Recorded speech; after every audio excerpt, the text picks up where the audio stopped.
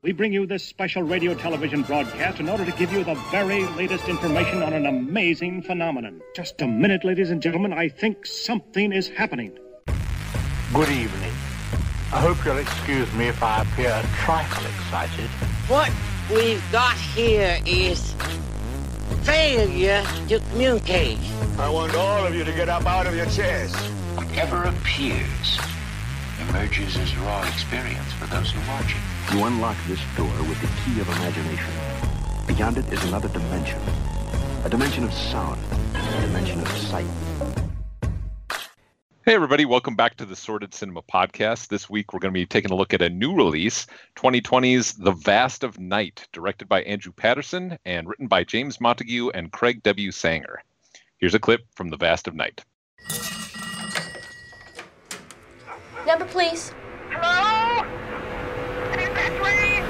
Large object holding over my land like a tornado.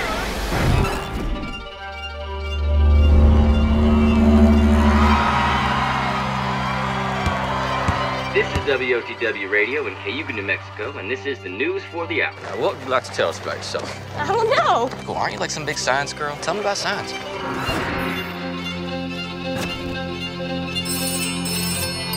Everett, it's Faye. The sound came through the board and interrupted your radio show. What sound?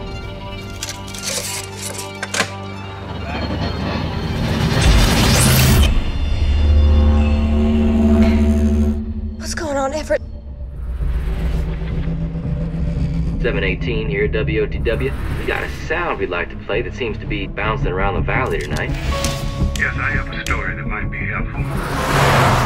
I can tell you what's going on. The sound we heard out in the desert, it was coming from thousands of feet higher than anything could fly. They've come here before. They've liked this place. They always have.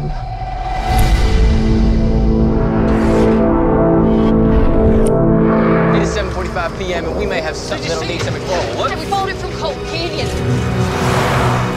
Faye! Who's that? It's Everett. Stop smiling. What's he doing here? He's helping me. Stop smiling. Get in! The town's out of town! Come on, come on, come on! Hey, come on!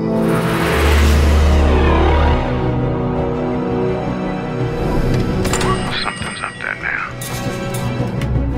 It's something talking. And they don't stay for long. Hey! Everett, take the wheel! What's going on? There's something in the sky.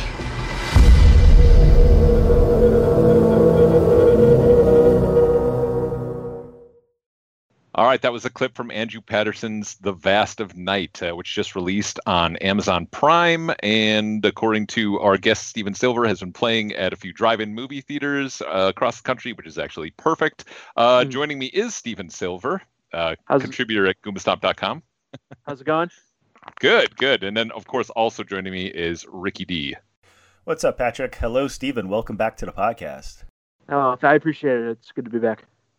All right, we got a nice little genre movie here. This is the kind of movie that I can envision the Sordid Cinema Podcast doing over and over and over again. These ones are always kind of a pleasure to do. But Rick, The Vast of Night was your choice. So I got to ask: this is the story of a signal that is intercepted by a small town, I guess switchboard operator first, and then radio DJ. That sort of leads into more mystery, all on the night of a big basketball game. Rick, why did you pick this movie? How did you come to know about this movie? Well, so the movie actually played at the Toronto International Film Festival. Actually, sorry, it originally premiered at Slamdance and later made its way to TIFF. And I wanted to see it at TIFF, and I didn't have a chance to see it at TIFF, but it played at Festival du Nouveau Cinema, which is basically baby TIFF here in Montreal. It takes place about 2 weeks after TIFF plays the same movies as TIFF. If you are ever in Montreal in October, check it out. The point is, I saw this movie at the festival, and it caught my interest right away when I saw it at Slamdance, because the thing about Slamdance is it is the type of film festival that plays these really low budget these really low budget films that don't really make a big splash. Like, they don't tend to, they don't tend to become very successful. No offense to Slamdance, right? Usually, like, it's not to say you won't find good first-time features, but this movie, for some reason, just sort of I don't know, it just became a huge hit at the film festivals. And so I saw it at the Festival de Nouveau Cinema, and I fell in love with it. And it's not that it's a perfect film, it's not the greatest film in the world, but it's because it's a really good example of a great first-time feature. You have this filmmaker who's making his first movie, does not have a lot of money, he shoots it in 17 days, and he has a very small cast. Most of the people in this movie aren't even actors, they're just people that happen to live in the town that they filmed at, somewhere in like New Mexico. And yet he found some really innovative, effective, really super cool, amazing ways to bring this movie to life, starting with, for example, the camera work and the cinematography.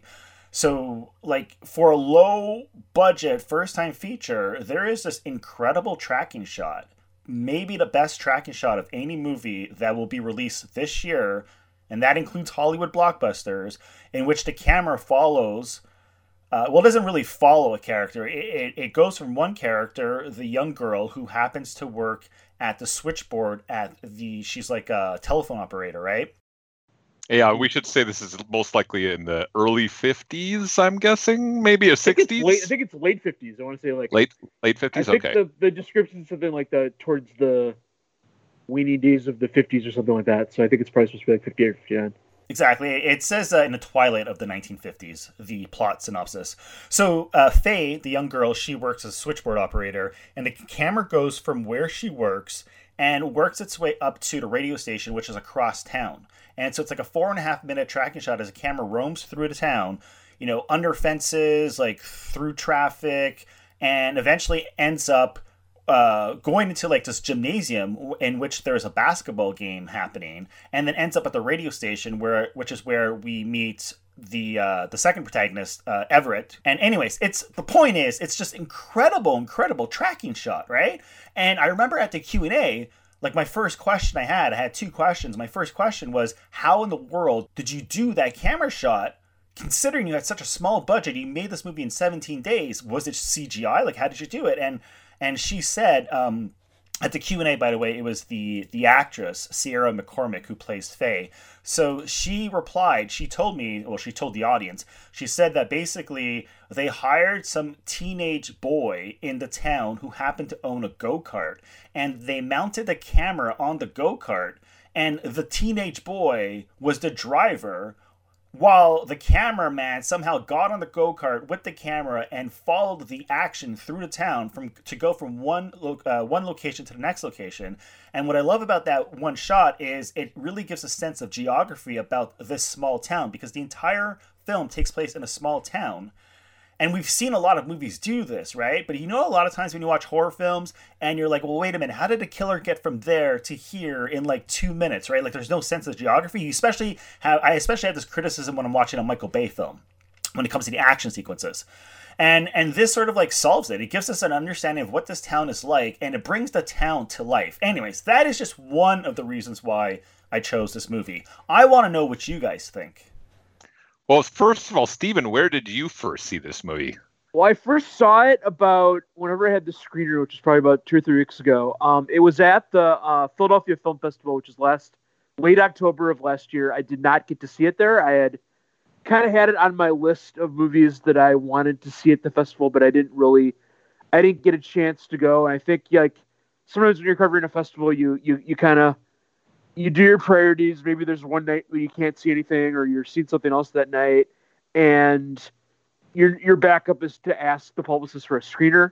And for a lot of the time, they say yes. And I think on this one, for whatever reason, they didn't give me one. So I just kind of had heard good things from that festival, and then I heard it was coming to Amazon. And I think it was actually on VOD via Amazon for a couple weeks before it actually went onto Prime. But yeah, I got the screener and I watched it. I was like, wow, this is pretty incredible. This is a filmmaker who really, you can tell he knows what he's doing. It's a first-time guy who, I assume he's young. I don't know how old he is, but he appears to be a relatively young guy who, with so little money to spend, just has such a great sense of creating a great shot, creating a great visual style. Like you said, building the world of this town. And you can tell what a lot of the influences are. The Twilight Zone, obviously. American Graffiti, the stuff at the beginning with the cars reminded me a lot of that. Close Encounters, of course.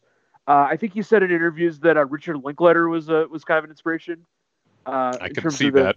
A lot of meandering talking. He said his pitch was, imagine if Richard Linklater directed Close Encounters of the Third Kind. Yeah, I see that for sure. And the other big one, of course, is David Lynch and specifically Twin Peaks. Like I kept being reminded of the episode of Twin Peaks: The Return where they go to the town at the end when the guy says "Got a light." It was that insane episode in the Return season with the episode 8, which when they go to the town at the end, which I might have been New Mexico now that I think about it. It was. It really, which I guess is supposed to recall Roswell, and this movie as well is supposed to recall Roswell. But and just the whole David Lynch thing with Blue Velvet and Twin Peaks as well, where it's, taking these images of classical Americana, like a high school gymnasium and a basketball game and cheerleaders, and then making it really dark and kind of showing the underbelly below that. And so that was, so I liked how I was able to balance, just showing a lot of its inspirations and homages, but not really copying any of them together. It was kind of coming up with a visual style all its own. So I was really impressed with this film, and I am excited to see what this filmmaker does next. I don't want to fall into that trap of saying, oh, they should give this guy a Marvel movie or they should give this guy a Star Wars movie. I think please don't. They should give this guy the movie that only he can make, that he wants to make next, and that's what I want to see from this guy. Kind of like Jordan Peele. People said, oh, I want Jordan Peele to make a Marvel movie. I'm like, no, I want Jordan Peele to make a Jordan Peele movie. It reminds me more of like the situation that Robert Eggers was in after The Witch. Yeah. Which I think is a better film, but it's one of those things where I need to see what this guy does next. Right. But it has to be his kind of movie. Yeah, for sure. But with all the attention this is getting, I feel like and it's hard to tell, with this weird period we're in right now where there's no box office and there's these stats that come out about how much something made on VOD and how many things are how much viewership things are getting on streaming services, and there's no central way of measuring any of that. It's like Netflix might say something like, well, they have their top 10 thing now where they show what their number one movie is at any given week, but they don't have hard numbers out. So, it might look like something's a big hit, but you don't know for sure. Like I just did a whole story for another site about how figuring out what the ratings are for those Apple TV Plus shows, because there's no official numbers. Apple doesn't put them out, so you have to go to these research firms that have their estimates. But something like this, you look at the social media stuff it's getting. You look at it's gotten really good reviews. It's gotten a lot of. I feel like over the time of its festival run and in the last couple weeks, I've seen a lot of critics really championing this movie, and I've been one of them. So Before you cut in, I just want to quickly mention something. So, because we did mention that it is on Amazon, right? So you can watch it on VOD on Amazon. And I actually messaged you guys, and I asked you if you had problems with the actual picture quality. Now, just a fair warning, because I actually went on YouTube and I listened to this one review from a film critic, and he had a problem with the actual quality of the image. So when I saw it at the film festival, one of the things that stood out about the movie was not only the camera movement, but also the cinematography, like the lighting. It's not like at the level of, say, someone like Roger Deakins, right? It's not like a masterpiece in terms of cinematography, but it looked way better on the big screen. And when I watched it on Amazon, there was something wrong with the quality of the picture, like specifically the color grading. The blacks are not good at all. They are. Yeah. The blacks are terrible in the whatever version Amazon has. Right, and so it's the first time I watched a movie on Amazon. I just got Amazon Prime, and that was my first time experience. So I don't know if it is a problem with the transfer. I have no idea how Amazon works, but just a fair warning: the picture is very dark because the entire film was shot at night. Yeah, this is a movie that I watched the screener late at night, and I think I watched it on an iPad, which isn't probably the best way to watch this movie. But I gave it another look to prepare for this discussion, and I watched it in daylight, which you shouldn't do because this isn't a day movie. But yeah, I did see that. A couple of the long tracking shots and a couple of the places where it's nighttime, you couldn't really see much. It was a little too dark. It was kind of like the Game of Thrones episode where they fight the White Walkers and you can't tell what the hell's going on. It was a little bit like that, except not nearly as expensive. There's also, it almost looks like a gray film is over the lens at certain times, which I could tell this was not the intent. It did not look right. Like you said, it looks like there's something wrong in the color transfer. There were certain shots where there was clearly not supposed to be a mist as they're walking through the streets. It was a clear night. You could see the stars up in the sky, and yet there's this film almost over the camera that it makes all of the surrounding blacks, kind of grayed out in some ways. But even through that, I could get a sense of what the cinematography was, and so there was still an appreciation there. And the composition of the shots is really good. I do want to get into the cinematography because while I enjoyed the cinematography in this movie, I do have some. I'm not sure that it necessarily supported the movie, and there are a couple of things that I do want to get into, even though I really like this movie. I'm a big Twilight Zone guy.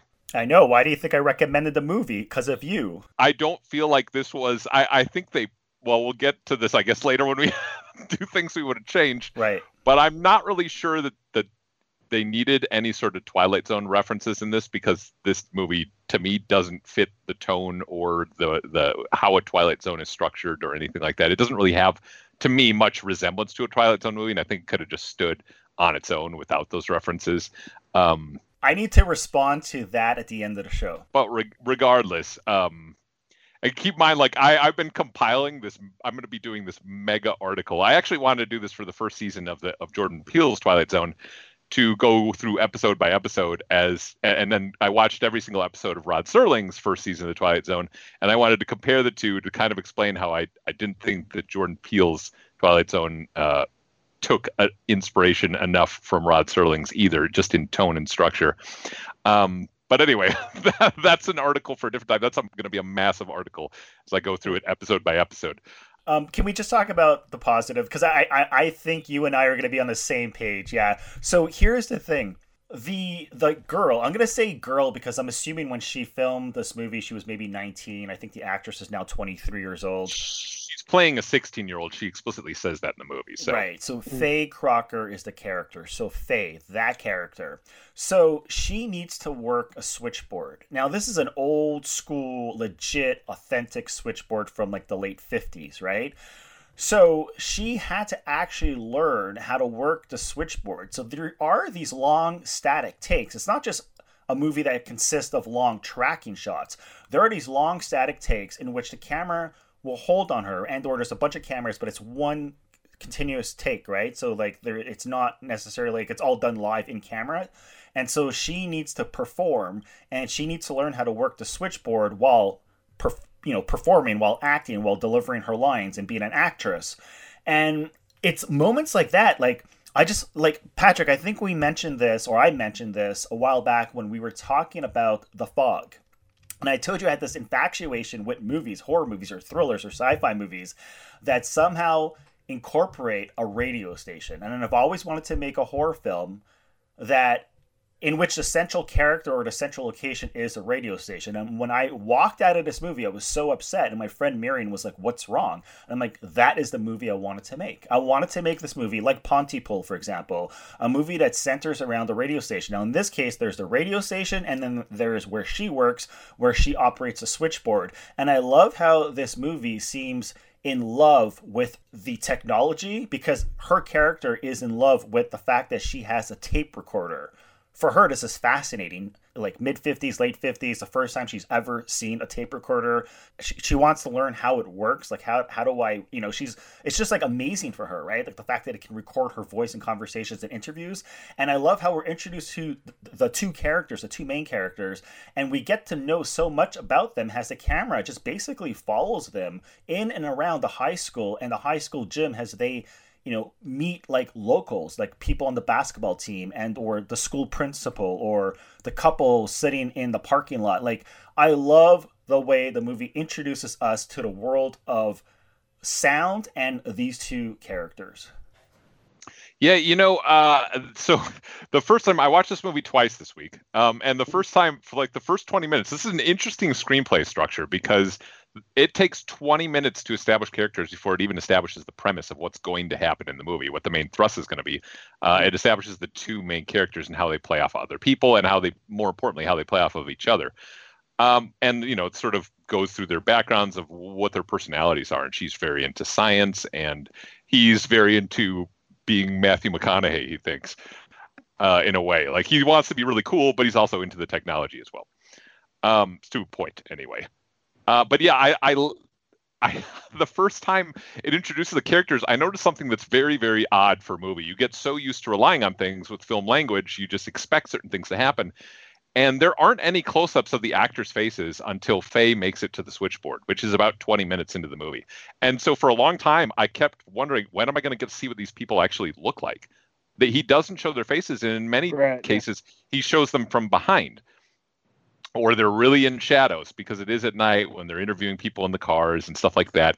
You never get a good sense of what they look like or who they are, like who they physically are, other than the physical performances and the way that they move. So the actors have to rely a lot on movement to convey character, and I thought that was really interesting. I love long takes, by the way, and the tracking shots in this. I was going to go back. Like, that's what I do love about the cinematography that he really holds on everybody, but I found it really, really odd and kind of almost disconcerting. It put me on edge a little bit, not seeing faces. And I don't know if that's some kind of thing. I mean, this is a movie that we're going to do spoilers, I think, in this, are we not?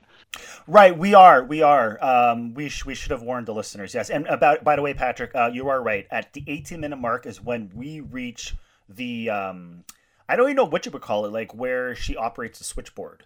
Yeah, it's a telephone switchboard. It's the telephones for their towns. If you've ever watched the Andy Griffith Show, you know that people call into a central operator and Sarah, and they give the number of the person that they're trying to reach or the name of the person they're trying to reach, and that local switchboard operator then connects them. Right, and the sequence I was speaking about when she's operating the switchboard, it is 9 minutes and 40 seconds long. So it just goes to show that a simple scene in which she is just operating the switchboard, taking calls from whoever, is 9 minutes and 40 seconds long, like in terms of like before they actually cut to the next scene or the next character. And it's all almost entirely it's close up, basically. I mean, it's not quite, but it's pretty close. That's the first time you actually get to see what she looks like and how her face, behaves. And it's 9 minutes, so they go 20 minutes without showing faces, really. And then they go 9 minutes of just showing a face.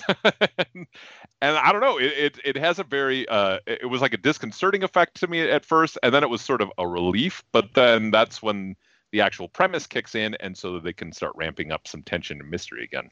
It was an interesting way of doing it. Before we get any feedback, I'm just referring to my notes here. So the movie actually takes place in 1958, and it wasn't filmed in New Mexico. It was filmed mostly in Texas. In the movie, it takes place in New Mexico, but it was filmed in Texas. There you go. Sorry, guys. I'm not from the States. I always have to figure out my geography. That's all right.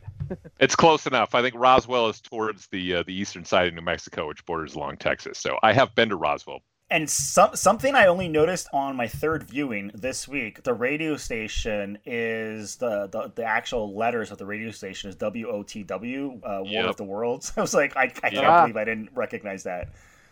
I know. That was a nice little joke. I caught that only the second time around. I was like, that has to stand for something. Yeah. So, yeah, I mean, like I say, it's a movie that relies on... The cinematography is great, and it's very, very visually interesting to look at. I think I could debate whether or not the cinematography and the choices he makes actually support the movie, or support sort of the tones in some ways, because sometimes I think sort of the free-flowing thing maybe took away from a little bit of the tension later on, even though I love looking at everything. However, the actors, I think, are what really drive this thing home, and I think the performances from the two lead characters are what stand out the most for me, even in those shots. Like, I can't take my eyes off them, even though there's a lot of virtuoso camera work here, which is very cool. The actors never ever lose being the focal point of this. The actors and the acting and the dialogue, like the actual screenplay, to me, is the action and the special effects of what is a sci-fi movie. Like, that is what brings the movie to life. I mean, I didn't think one of them really outshone the other. I mean, I think it was, I think you can tell when a filmmaker's being showy and being too, kind of, haha, look what I can do. And that wasn't really what this was. I didn't feel like. I think It was the Chris Hemsworth action movie on Netflix, Extraction. Yeah. That had a long tracking shot too, which didn't really have any reason to be a long tracking shot. It was just, a long chase scene in a car that, just happened to be one shot and didn't really. I'm like, okay, you can do that. That's impressive that you can do that, but it doesn't really add up to a good filmmaking. I kind of felt the same way about 1917, which I wasn't that high on because I get it. It's trying to look like it's all one shot, but it wasn't really all one shot because they didn't really film the movie in one day. It would have been really impressive if they had, and I probably would have, liked it. I mean, it would have been, well, if they could have everybody walk up to the exact right spot for 2 hours and not have anyone screw up, and then if they screw up, they tried again the next day. I mean, that would have been a hell of a way to make a movie, but that's not actually what it was. So. I have a huge beef with that movie. I've talked about it on the podcast before. The fact that it won Best Cinematography and everything was done post-production makes no sense. Yeah. I'm also not a big fan of that movie. It was definitely, I feel, overpraised in many respects. I also feel like it was just a traditional, like, I don't know, a cookie cutter war story too. This movie has a special thank you to Kevin Durant, which I, as a huge fan of the NBA, found hilarious. And do you know the story? So actually, you tell the story. I guess the director used to work for the Oklahoma City Thunder. He was a pregame promo producer, I want to say? He would specifically make promos for Kevin Durant to try to entice Kevin Durant to stay at Oklahoma. Like, back then he was playing with Russell Westbrook and James Harden, and he wanted to leave the team. So they hired the director and his crew to film these promos for Kevin Durant because they wanted to persuade him to not leave the team. This was the first time he was going to leave, or when he actually did leave? This is right before he left. Because I guess this project was more successful than that project was, although Durant's now on his second team since he left the Thunder. So, yeah, I can... But yeah, I guess he made enough money from that he put some of this into the movie. Is that what the story was? Well, at least some good came out of that then. Because, I mean, this is what's incredible about The Vast of Night is how confident the directing seems. For somebody who was doing video promos apparently before. This is not to say that talent can't come from anywhere, and it has. But yeah. It's always impressive when a first-time director seems so assured on the job, because there really isn't... He's able to balance out you like you were talking about how you didn't really think that this was a standoffish, like show-offy kind of camera work. Yeah. And I don't think so either. I don't think so at all. When I say there's virtuoso camera work, I mean in the best possible way. I think he really is trying to establish a style and that and a rhythm, because when he does actually get to the cuts, it really ramps up the excitement in the movie. He saves editing for certain moments, and he does a fantastic job with them. And I think he nails that rhythm that is so hard to get in movies perfectly. I can't say that there's ever a moment where I feel like the movie's lagging or dull in any way, even upon rewatching it, I didn't want to get to the next part or feel like, I got to go through this scene first before we get back to the good stuff. He establishes that. Even the 9-minute close-up of Faye on the switchboard is all done really well. That to me is in service of what is the excitement that's going to come. And it's a nice little lull after we've been talking through town and so much rapid fire conversation for the first 20 minutes. And then it's a nice little like break from that. And then we go into the exciting stuff where he starts to edit a little bit more. It's amazing to me that somebody was able to figure out how to do that. You don't see a lot of movies that take that approach, that use long shots like that to help with the rhythm. And this is a great example of it. It's one of those movies that I watched and it's like, I want to go out and make a movie. And that's always a good sign when a movie makes you want to do that. It's not perfect, but it has so many things to like about it. Last year, when I saw the movie, I spoke to you on the phone for about 3 hours talking to you about making a movie for Fantasia. It was after I watched this movie.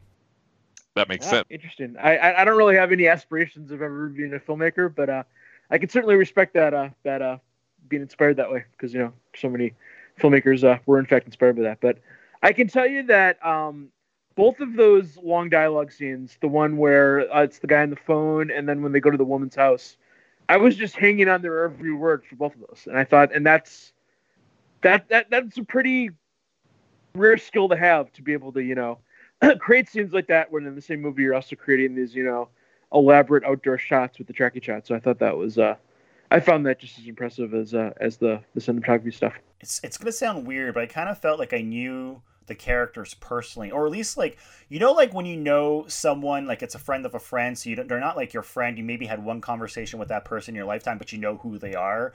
When I was watching a movie, every time they meet new people, like there's specifically a couple that they meet halfway through the film, I was like, I kind of feel like I know who these people are. Like it's just the way they create this small town feel and this vibe and the tone and the atmosphere, and also like the soundtrack, like the music. The composer did a great job, especially the way they introduced the film, because the movie revolves around the mystery of a strange frequency, like a strange sound that comes out of like the airwaves, or like it's being picked up by airwaves and obviously telephone wires as well.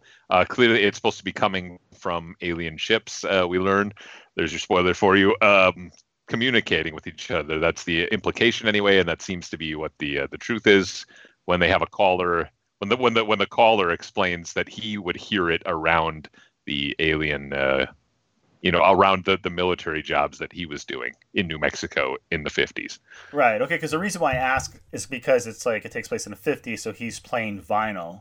It's not like CDs or like MP3s, or we don't have the internet. So yeah, it makes sense if they hear it through the airwaves, listening to the radio station, and I guess when they make a phone call. Yeah, for some reason it's getting. You do hear it a little bit. There's a caller that calls in. She says that she sees something above her house and that they're going into the cellar, and you do hear the noise over the phone line then. For whatever reason, it's getting into the phone lines and making its way to the switchboard, which is how how Faye is able to play it for Everett when he's at the radio station. But it also interrupted Everett's broadcast briefly, so it was making its way through the airwaves as well. So it's just kind of around, being picked up by any electrical communications devices apparently are picking up this signal. Yeah. Yeah, that's the impression I got too. Yeah, so it's obviously like the Close Encounters bits are obviously there, although this movie tends more towards the creepier side of things. It's with the War of the Worlds, there's talk of invasions, and Everett thinks it could be the Russians. Or the Soviets as they were back then. Planning an invasion of some sort. So there's a little bit of paranoia. The movie doesn't lean into it like a 50s movie really would. I mean, this isn't like, Invasion of the Body Snatchers or something like that, where it's really going for that. But it's there. It's kind of hanging around. There seems to be a little bit more of a heroic journey going on with these two. They're almost like, it's like the Nancy Drew mysteries. They're trying to figure out what's going on with this thing. They're just zooming around town. They're having a blast, stealing cars and bicycles, breaking into the library, and all sorts of stuff. They're kind of having a little adventure. And so the movie doesn't go full on horror. There are creepy moments though. And Stephen, you brought up the dialogue at the end with the old woman. I think that's among the more creepier moments for sure. And of course, the very end, I think what's implied is not exactly I don't know. It's not Richard Dreyfuss walking into the spaceship. Let's put it that way. Yeah. No, but we do get to see the footprints, and the fact the footprints stop dead in the tracks, and we do get to see the fact that the tape recorder is left behind, and throughout the whole entire film, she won't let go of the tape recorder, like she holds it close to her because she wants to protect it. So we know something bad happened to these two characters, and I think it's clear what happened to them. Yeah, it's obviously implied that they were taken, and the old woman's story kind of is what confirms that. And I like that kind of storytelling where they don't have to show it. Like we were told a story, and we can put the pieces together after that.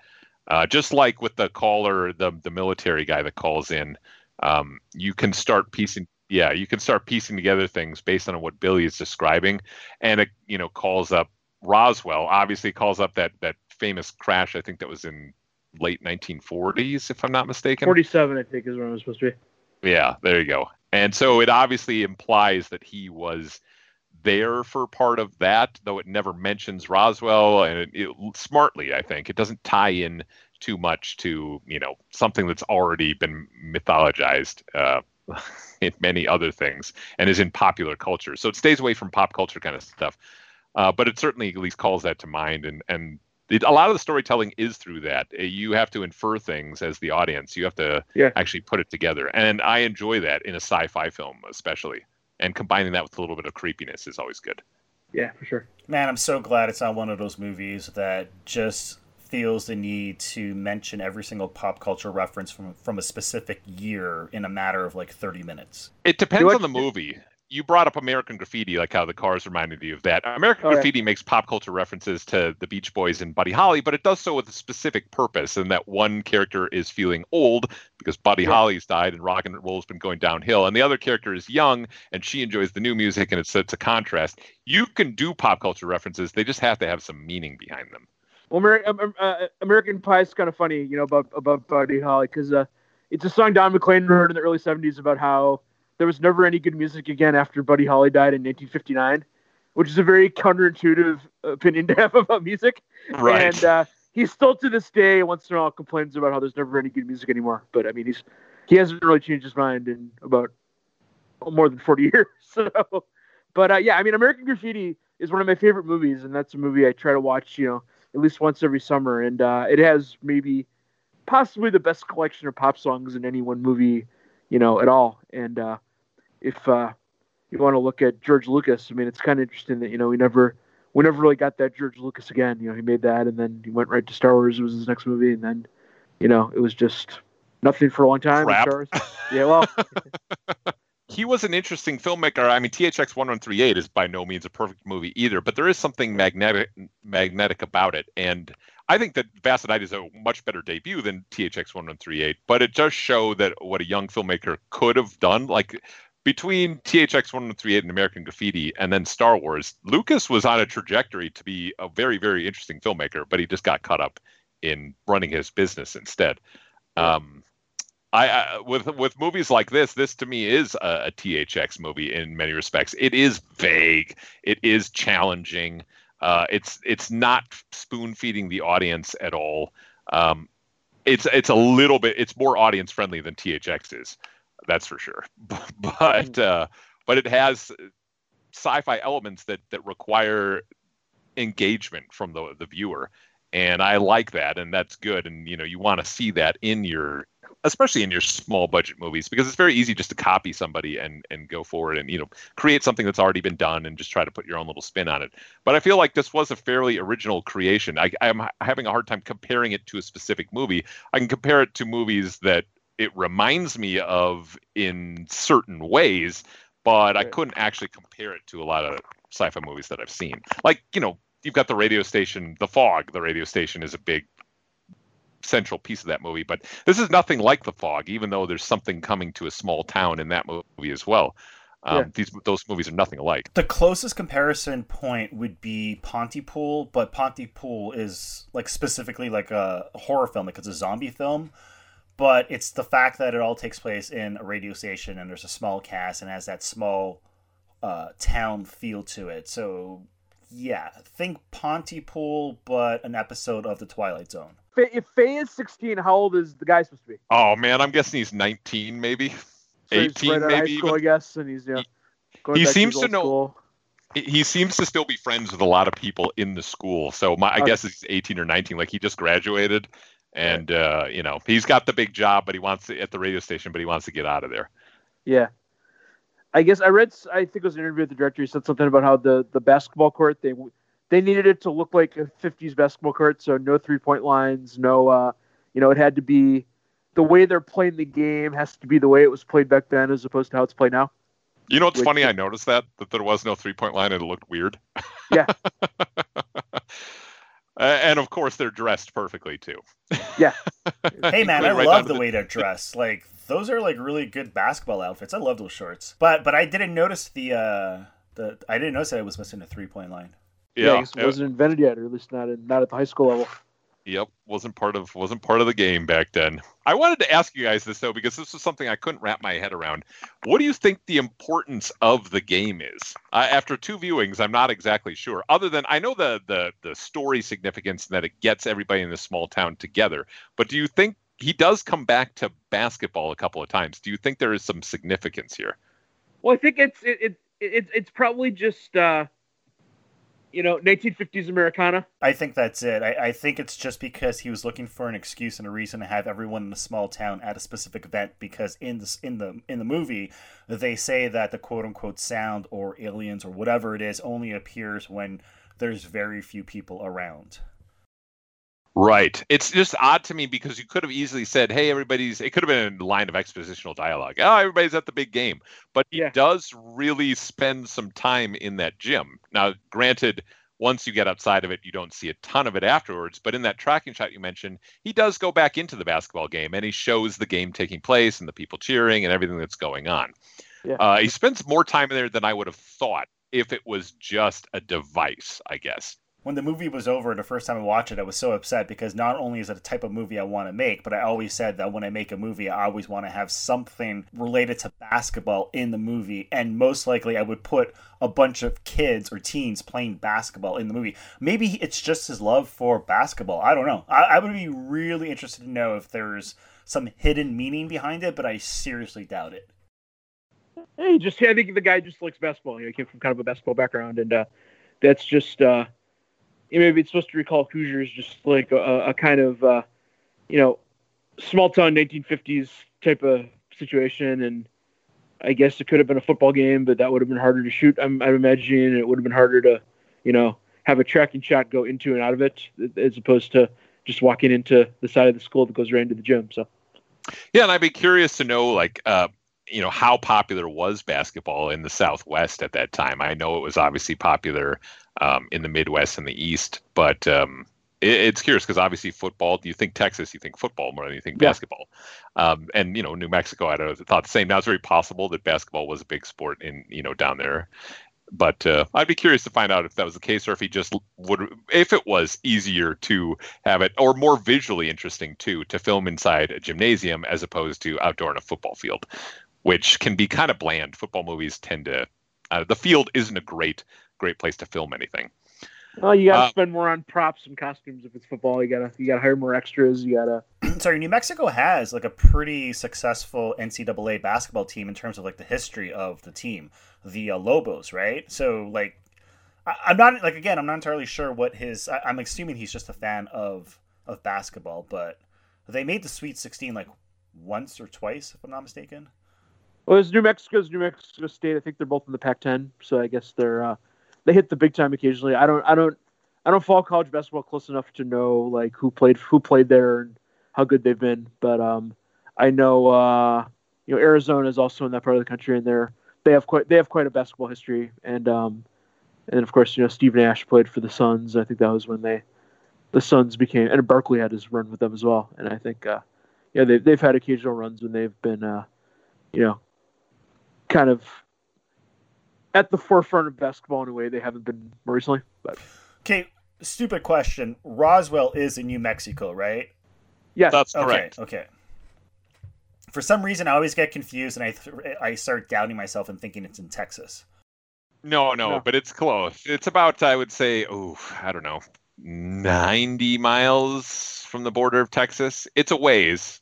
I was out visiting a small town called Portales, and it was and Portales is fairly close to the border of Texas.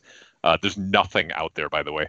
And Roswell, I saw the sign for it. I was visiting friends, and I saw a sign for it, and I just thought, you know what, why not? I'm going. I'm here right now, just for the same reason I also went and visited the grave of Jesse James. Why not? When am I ever going to get back? Yeah, exactly. So I went to Roswell. It's a big tourist place. They've just got, alien stuff everywhere. It's kind of hilarious. There's not really a lot to it. It is a very small, dusty town that's in a flat land with no trees and all that kind of stuff. It's just it's a desert town. But there's not a whole lot to it. I did not go to Area 51. No, I didn't storm the gates. Wait, are Area 51 and Roswell two different places, or are they? Area 51 is Nevada, I should say. Yeah, so I've never been there, but I remember that from Independence Day. Oh yes, exactly. Or I've never been to New Mexico. I've been to Arizona. I've been to Las Vegas, but I've never been to New Mexico. Okay, yeah. The eastern half it looks exactly like it did in the movie. It's pretty flat, and there's just not really a whole lot of not a lot of trees. There's just a lot of horizon, is what there is. Yeah. All right. Well, that should wrap up our general discussion. But we're going to hear another clip here from The Vast of Night. And when we come back, we will do our 5 questions. Here's another clip.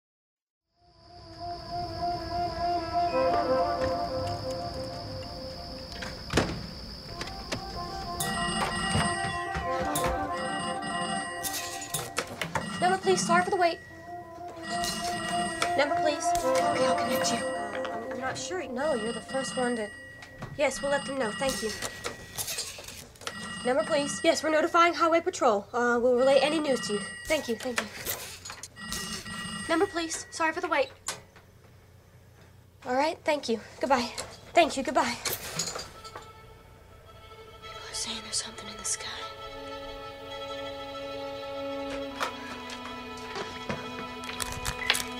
It's 7:45. Write that down. Can't you just record it? Yeah, folks.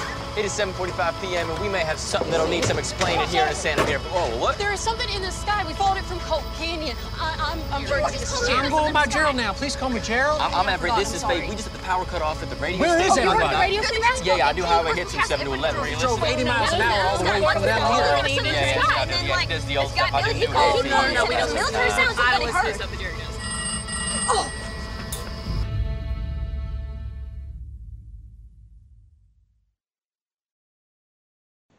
All right, that was another clip from The Vast of Night, directed by Andrew Patterson. And we are now back to the segment in our podcast where we ask 5 questions. We try to really tear into specific parts of the movie as best that we can. And we always like to start off with something positive. So, Stephen, yes, what was your favorite scene from this film? Favorite scene? I'm going to say it was when they're on the phone with the soldier. Which I guess you could technically say it's 2 scenes because he hangs up and then they call him back. Although I don't know if the shot breaks at all, so I guess technically it's 1 scene. But yeah, that's my favorite because it just you just hear the guy's voice. You don't quite know what direction it's going. You have a hint that it's going to have something to do with an alien encounter, but you don't know exactly what he's going to say. You don't know exactly where it's going. So that I thought was my favorite part. I thought the scene when they're talking to the woman was right behind it, I think, and I'd say the tracking shot is 3rd. Okay. Yeah, that the scene with Billy was a very good one. There's a couple of parts with him because then they take off. He tells them about the tape that his friend had, and that tape is now in the library, and they have to. She starts running to the library, or no, she steals the bike and goes there and gets in. Then he picks her up with a borrowed car. Sorry. Yeah, and then they come back and they talk to him again once they find the sound, and that was it. And yeah, though, his initial story is really, really good. It really kicks the movie into a creepier tone than it originally had. Right. For me, I'm going to go with, I don't know why, but on the second viewing, I just was eating this up, and it's not because there's nothing flashy about it. There's not really anything visually dynamic about it, and yet for some reason I love when Faye gets to the switchboard room for the first time, and then the entire scene of her trying to figure out what is going on, taking calls from people, and just the little breadcrumbs that are dropped with the first caller that complains that there's something, or not complains, but is saying there's something overhead, but she can't really hear her, and she's going down to the cellar, and then she cuts off, but the noise is there, and then she questions she calls up some other switchboard operators to ask if they've ever heard a sound like the one that's on the switchboard right now. And just watching her kind of operate that machine, there's something really tactile about it, and it's just really pleasing. And it kind of very, very gradually communicates the sci-fi vibe that this thing's now going to go into. And I just really enjoyed that. Plus I'm a huge fan of extremely slow push-ins or zooms, and I believe this was more of a push-in, but I love that when it goes really, really slow and everything just narrows slowly narrows on somebody's face or an item. Anyway, I love that kind of visual stuff. So Rick, what about you? What's your favorite scene? So I already mentioned it, and you just mentioned it. It's the switchboard scene in which she gets to the switchboard for the very first time. But if I had to take a second pick, backup choice, I'm actually going to choose the The scene in which they get into the car and they meet the second couple, because that's when things get chaotic and there's lights in the sky, and at one point the driver of the car goes into sort of like a trance because he sees the lights. And it's because they read the words, right? Exactly. Yeah. Exactly. You're talking about the end? Yeah, towards the end. I don't know, like, again, it's not the best scene. You guys already mentioned the best scene, but there's something about that scene where it shows the promise of this director to be able to do a picture with a bigger budget on a bigger scale with a bigger cast and a bigger crew and, you know, a bigger story. Yeah, that was, I mean, as soon as they started going through the tape recorder, the only thing I could think of was the words. Like when they brought up, oh, she also read off this incantation. It was like a flash or a light bulb went off in my head. I was like, something is going to happen. Something's going to happen, because she had warned that people acted differently around those. And she was reading those words when they walked. The old woman was reading those words when they walked into her house. And obviously she was testing to see if there was something wrong with them or if their minds had been played with. And sure enough, the couple that they meet, their minds had been played with. Yeah, that's a really good scene. That's very creepy. Like, this guy could do a more straight horror or a straighter horror movie than this really was. It seems like that showed for sure. Mm-hmm. All right, so Stephen, if there's one thing you could change about this movie, what would it be? I don't know. Could have been 10 minutes longer, I guess. I think it goes in at about 90 minutes, maybe a little bit shorter than that. And I don't know. I could have spent a little bit more time in this world, so it wouldn't have felt like too long. Is there any particular spot that you think could have been expanded upon? Not really in particular, no. Okay. Maybe the beginning part, maybe a little bit more time in the town. You know, spending time with some of those characters. That might have been a spot to put more in. I would say maybe with that couple, even though they familiarize themselves with that couple, it would have been nice to get a little more context as to what their relationship was. He obviously seemed to know them pretty well. But yeah, that could have been a little more. They could have maybe done a little bit more than that, maybe. Rick, would you rather go first or second on this one, since I stole your last pick? I'm going to go first because I know what you're going to choose, right? And so I had the same complaint as you do, but here's my second pick. So my first pick would be what you're going to choose, I think. My second pick is, throughout the film, he decides to cut to black, right? So I understand the choice for the film director to decide to cut to black when we hear the voice of Billy, the man who was in the military.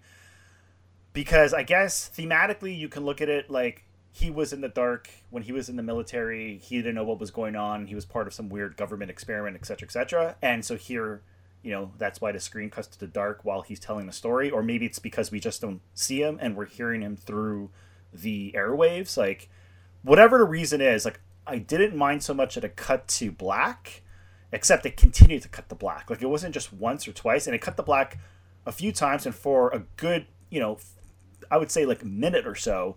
And again, I watched it at the film festival and I do not remember it cutting to black.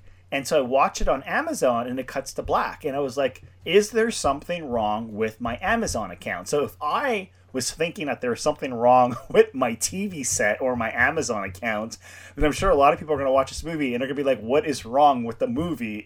The screen just went to black. So it's one of those decisions that a filmmaker makes for whatever reason, be it stylistically or thematically or whatever, but it actually takes the viewer out of the movie and out of the story. Yeah, they don't feel in place. And it made me wonder when you talked about how the movie looked different in the theaters, and Stephen, you say it looked different on your screener. Yeah. It makes me wonder, were there other transfer mistakes? Like, was there? So, Stephen, when you watched the screener, were those cuts to black all present in there? I mean, not to the point where I noticed anything might be wrong. I mean, I could always tell that it was. I mean, I could always tell what was going on. It wasn't something that made me say, "Oh, that's not good." And I'm somebody where, if I can't tell what's going on, I notice and I mention in my review every time. Like, if there's some of these action movies where there's just no spatial continuity whatsoever, you have no idea how far apart the characters are standing from each other because there's so many cuts, or you know, it's just a bad, or it's just a bad sense of, you know, how the directions work. I mean, that's one of the things that bothers me most in movies that I don't like, and I never really had that complaint about this one.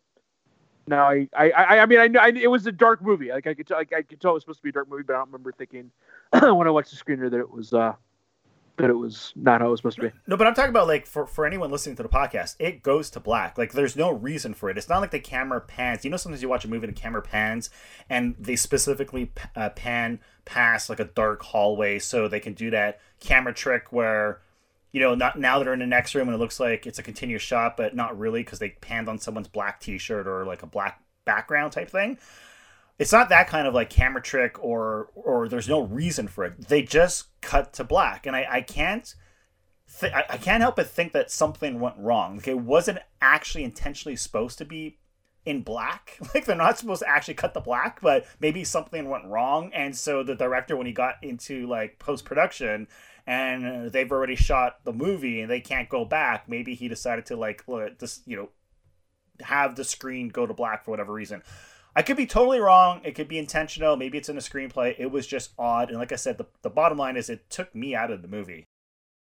It does feel weird to me. It just seemed a little bit out of place, especially like you said, how long they hold it. And it didn't seem to be, it didn't seem to support anything. Like you say, maybe once during the story, if they wanted to sort of make you focus on his words, but there were a couple times where it didn't seem like they wanted you to focus on anything. And it didn't have anything to do with like, I don't mean like the lights going out. This is just a straight cut to black, which is weird. And sometimes people are talking and they're talking around each other and you're like, what's going on here? Yeah, it was strange. It's in the middle of a conversation. I've never seen it ever. I've never watched a movie or TV show where two people are having a conversation and the filmmaker decides to cut to black during the conversation while the conversation continues. Yeah, it was an interesting choice if that was a choice. I don't know that I trust the Amazon thing completely at this point just because of how much different it seems to be anyway. But who knows? If that was the choice, then that was an interesting one. Obviously, okay, I alluded to this earlier on. I would get rid of the Twilight Zone references. There's like a futuristic 50s TV in the very beginning, and it's showing black and white footage, and they have their own little intro that is definitely directly referencing the Twilight Zone with their own little Rod Serling type narrator. And it wants to set itself up as kind of an episode of the Twilight Zone. I think it doesn't do this very well stylistically or any other way. And I don't think it needed that either. I think this movie could have worked just fine on its own, and we would have got the Twilight Zone vibes. It didn't need to be pushed on us, especially because, as somebody who has devoured the Twilight Zone and has seen these things way too many times, more than I should, it doesn't actually remind me at all of the Twilight Zone. So they probably, I get that he was inspired by that, and that's great, because had that intro not been on there, I can see people still saying that, hey, there's a little bit of Twilight Zone in this. I still don't think there's much, but I definitely, when, even in his opening black and white shots, my initial thought, my brain was like, that's not what the Twilight Zone looks like. Twilight Zone never looked like that. So it just didn't, my brain was resisting immediately, that it wasn't, it was trying so hard to be a reference to the Twilight Zone, and yet it didn't seem to take any, it didn't actually, he could have just shot the little black and white scenes like the Twilight Zone, but he didn't do that. And I'm not really sure why. For me, it just didn't need to be there. It's not a big nit or a big problem or anything. It's just a small little thing that if I was going to trim this movie, I'd cut that out and I'd launch straight into the movie. I actually think it's a huge problem. So here's the thing. For me, it didn't really bug me so much at the start, right? But again, throughout the film, they decide to go back to the point of view of the TV screen, right? So like you see the camera shot filming the old school television set, and you're watching the movie through the TV set. And a lot of people at the film festival hated this movie because of the opening and the fact that the director decided to go back and show the vantage point of someone watching the movie from a TV set. And they're like, what is the point? Once again, just like when it cuts to black, it takes the viewer out of the movie, out of the story. And you never want to remove the viewer or distract the viewer from your characters and your story. It's a bad, bad decision.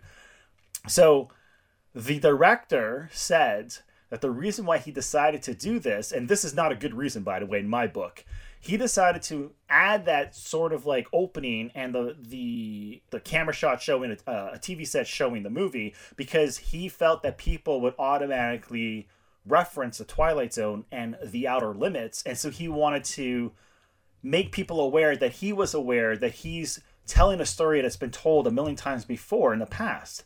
But that's okay. Like, you can tell a story that many people have told before, just do it well. You don't need to call out the fact that you are doing it. To me, that shows insecurity. It shows that you don't have confidence in your movie or your screenplay. It also promises something to the viewer that I think that, like I say, if you are into the rhythms and the structure and the tone of the Twilight Zone, that it didn't deliver. And that's okay, because it delivered its own thing. It works as, like I said, it works as its own movie. It didn't need to promise a Twilight Zone movie, because it wasn't one. It's its own movie, and it could have just held up that way. Yeah. But anyway, that's how. For me, it wasn't a huge deal. They do cut back to it a couple of times. It didn't bother me, other than for me maybe to give a little smirk, like this is, maybe shaking my head, like this doesn't, this isn't the Twilight Zone at all. But the rest of the movie is so engrossing that it didn't really. I'd cut it. I'd still cut it out though. Then they could expand some of the parts that Steven wanted to expand on. Yeah. Get rid of like 3 minutes, and you got an extra 3 minutes to go into more stuff.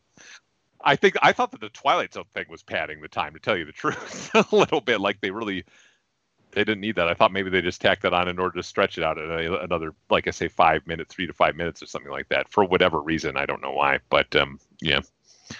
All right, so back on to more positive stuff, though. Steven, who's your MVP of this film? I'm gonna go with Faye, or the actress. Ah, okay. Yeah. So we should say that Faye is played by Sierra McCormick, and Everett is played by Jake Horowitz. And I don't think I've ever seen Jake Horowitz or anything. Have you? I'm not sure. No, I haven't. I hadn't seen either of those two, and yeah, that was going to be my pick as well. The actors for me, I think, despite all the very confident directing and the great cinematography, I think I could nitpick at least those a little bit to a certain extent. I think that the actors are the rug that tie the room together, though. Yeah. They are. They really nailed it. And even on my second viewing, I was even more impressed by how much they nail it and how natural they seem. They're the ones, Rick, that make this small town feel real. It's how they interact with everybody that makes things feel real. They feel like real people. That's why you almost think that you know them. It's like they could have been your friends. They act like real people, and man, do these guys, those two nail it. And they have so much chemistry too. And thankfully they didn't get into any romance. That was good. There are a couple little asides which are funny. Especially when he walks in on her friend in her nightgown. Yeah. But yeah, there are those two, their chemistry is perfect. Like that, those would be my MVP picks as well. That's why I was wondering about their ages. The fact that she's 16 and however old he is, I wasn't. I mean, they both have jobs at the radio station, so I guess they. So I wasn't exactly sure, the exact. I said at the start of the show, they are the special effects, they are the action, they are the two people that bring the movie to life, they are the MVPs. And the director actually said in an interview that he had auditioned over 600 actors, and he was about to give up, and then somehow someone recommended him to audition Sierra McCormick. And finally, he right away knew she was right for the role. But imagine going through over 600 auditions and finding the right person for the role of Faye Crocker, the character she plays. But I think you have to combine the two. And the thing about the two main actors is this is a movie that's very talky. And I hate using the word talky, but, it's very talky, right? It's dialogue driven. And I was shocked to learn, I was surprised to learn that it's almost 99% accurate to what's on the page of the screenplay. Because when I saw the movie, when I saw it at the film festival and they asked the question, I assumed that they had free reign to sort of improvise and adjust the dialogue and whatever, right? And apparently no, they stuck to the script. And so they actually had to memorize the script and do these long takes, like 9-minute long shots or 8-minute long shots or 10-minute long shots, like these sequences in which they wouldn't cut. And they also had only 17 days to shoot this movie. When you when you consider the amount of dialogue and the fact that everything's done in camera and a low budget film, and again, shot in 17 days, like, and then the chemistry between the two. You said, Patrick, there's no romance between them, but she clearly looks up to the character of Everett. Like, Faye looks up to Everett. Like, he's sort of like a role model. And I don't know, I just love the chemistry between these two characters. Anyways, it's just great. Yeah, and he obviously cares about her, and but it doesn't. It sort of implies there could be vague whatever, and somewhat of an attraction, but it's an attraction of minds, really. That's what's the best, most interesting part about their relationship, and that's what makes it work. Yeah, without them, the movie you needed to find. I could see why you had auditioned 600 people, because if you didn't nail the actors, boy, you're going to have a hard time being noticed in this movie. It's just not going to work. I think the thing about the relationship that I really like is what connects them is their fascination and love of audio and technology. And so I kind of feel like he's the character in the town, like the dude in the town who doesn't play sports, who doesn't play basketball, who's not in the basketball team and has no interest in being at the game. And he just wants to be at the radio station and spin his vinyl records and record these crazy interviews and maybe move to a big city and become a journalist, right? Whereas everyone else has no interest in that world. She does. And so you know what I mean? It's like one of those things when someone takes notice of you and what interests you, you then take notice of them, right? Because you share this passion. And that's what I love about these two characters. It's like when you're younger and you love movies, specifically genre film, and most of your friends or people in your high school only like the Hollywood blockbusters that you don't really care about, and you meet someone and he ends up becoming, or she ends up becoming your best friend, and because you find something in common. It could be that you both love horror films, or you both love baseball, but you live in a town where no one loves baseball. That to me is what it reminds me of. Yeah, and it really works. No question. They are the ones. I mean, there's a lot of good things about this, but they are the ones. All right. So we always ask this question: whether or not a movie passes the Howard Hawks test, which is that a great movie should be composed of at least three great scenes, and no bad ones.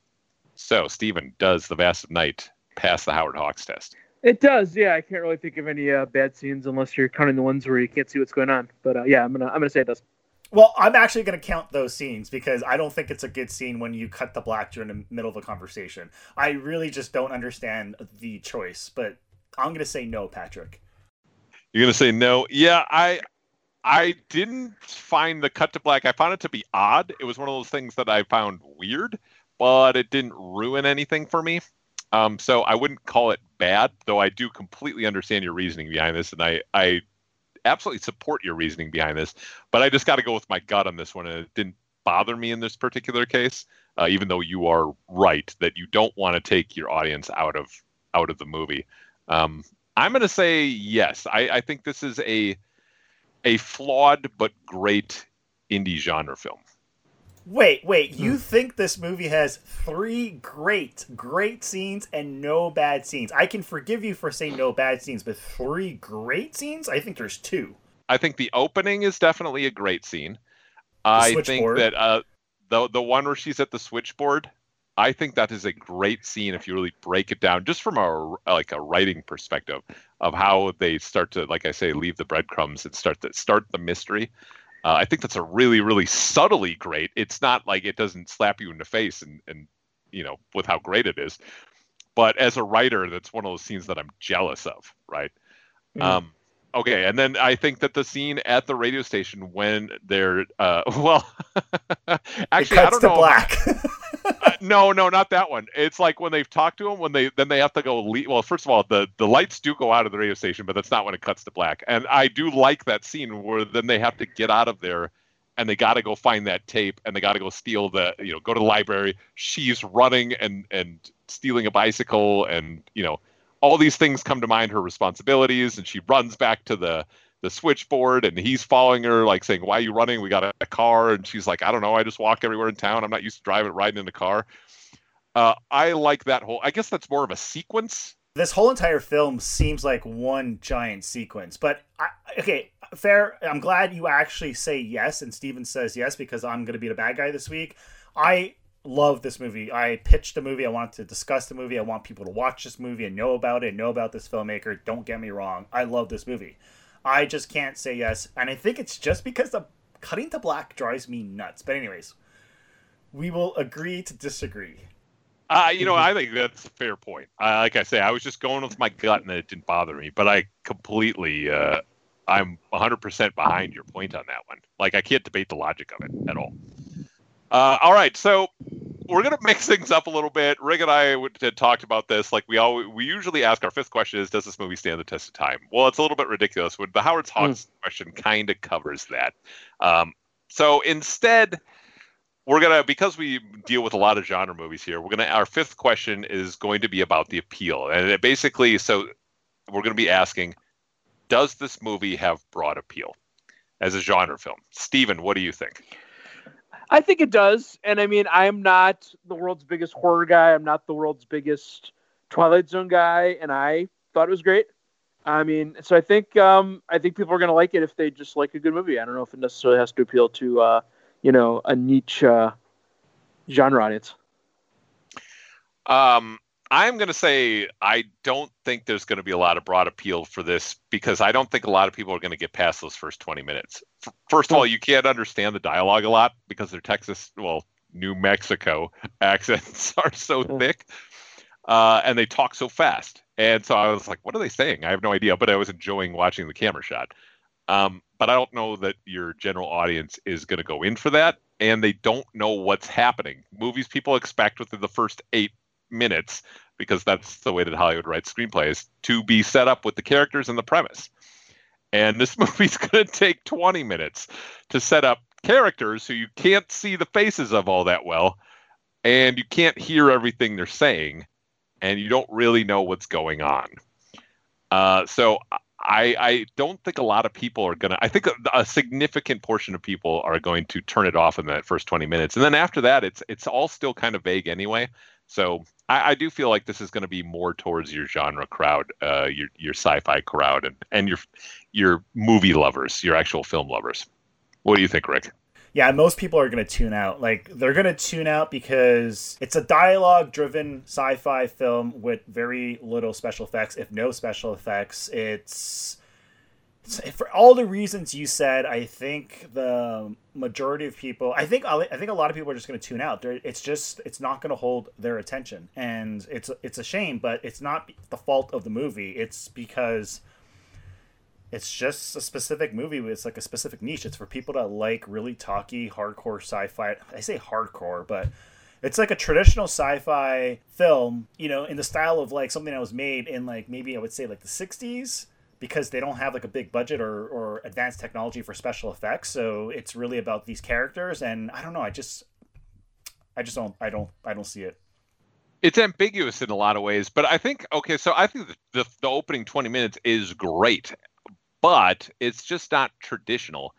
And I think they jumped immediately into the mystery. The mystery part of this movie, like once the signal comes through and you start wondering, what is this thing? And they start getting creeped out by it and you start to learn the alien story. Like, I think a general audience would love the Billy story, right? Like, I think that would draw them in and they'd be sucked into this thing. The problem is it takes a long time to get there. Now, for me, that's not a problem with the movie because I think the movie's totally justified in doing what it does for its first 20 minutes. I think that actually pays off in establishing those two characters because they really are the centerpiece of this movie, not the alien mystery. But I think that if this was a TV show, it would work. Like, I think people would be more forgiving if it was an episode of The Twilight Zone or The Outer Limits, or if it was episode 2 of, I don't know, some X-Files spinoff. But for some reason, as a movie, I think people are going to reject it. And I hate to go back to this, but I think people are going to reject it for something like a simple decision to cut the black during a conversation. Just to quickly note, it has a 91% rating on Rotten Tomatoes, which to me doesn't mean much because I don't really care about Rotten Tomatoes, but for anyone who does care. But on Internet Movie Database, it has a 6.8 rating so far. It does not yet have an audience score on Rotten because I guess it's too new, right? It just got released. I mean, I guess with the critic reviews, I'm sure a lot of them are festivals and stuff. So. Yeah, and I think it was sporting like I can't remember if it was a 3.5. I mean, it already has a rating on Prime. I think it was a 3.5, maybe 4. Maybe it had a 4. I don't think so though. I feel like it had 3.5, which isn't great on Prime, but it also is one of those things where not enough people. That isn't a big enough sample size at this point. But it's one of those. I mean, I can't see anybody hating this movie. I can see them possibly being bored by the first 20 minutes if they don't get sucked in by the two characters. I think they're great characters, but not everybody's going to. That's completely subjective. Yeah, I don't know. I would recommend anybody out there obviously watch it though. Give this one a shot. I think it could be for anybody. I just not sure that it will be. In fact, I doubt it will be. But it's one of those movies that I will recommend to everybody. It's not something I would have any reservations about, not like say, THX 1138, which I mean, that's such a cold, metallic movie that, you just know that certain people are going to be turned off by it. I'm kind of turned off by it, even though I find it fascinating at the same time. So yeah, that's one that I would limit my recommendations, not this one. I think you could recommend this to anybody. And this will be a good barometer for what they kind of like in their genre sci-fi. Yeah. All right. With that, we should probably wrap things up. Steven, where can we find you online? Twitter at Steven Silver. That's with a PH. So SDPHENSILVER. I am on Rotten Tomatoes. Just look up my name, Steven Silver.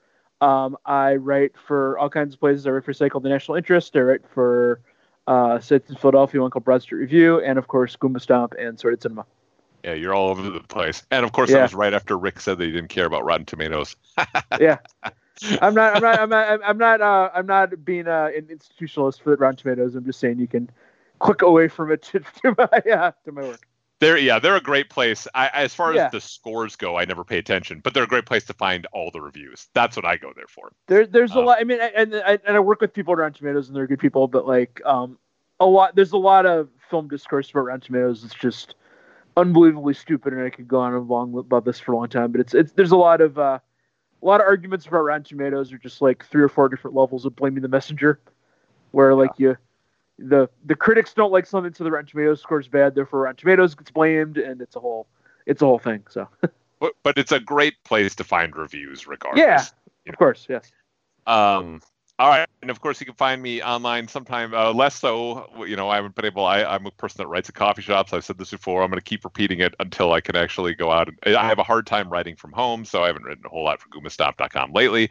Hopefully one day that will change again, and or either I'll figure out how to somehow write at home, or I'll be able to write away from home again.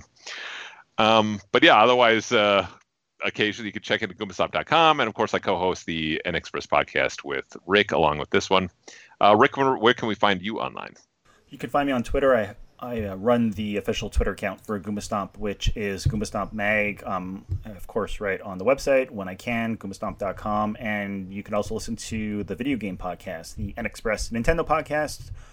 And this podcast you can find on Spotify, iTunes, Google Play, YouTube, on the website, Stitcher, and I feel like I'm forgetting a platform, but it is Podbean. I think it's Podbean, yeah.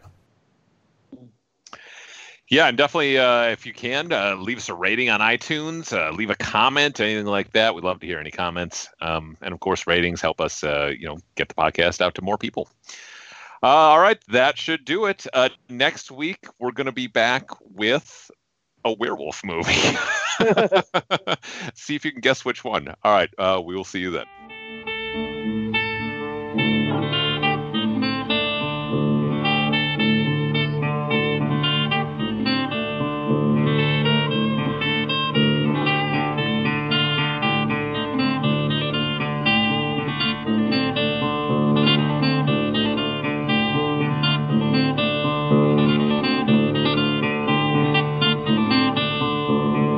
Καήκε ένα σχολείο, καήκε και ένα σχολείο, καήκε και ένα σχολείο που τα μάθαινα γογείο, που τα μάθαινα γογείο.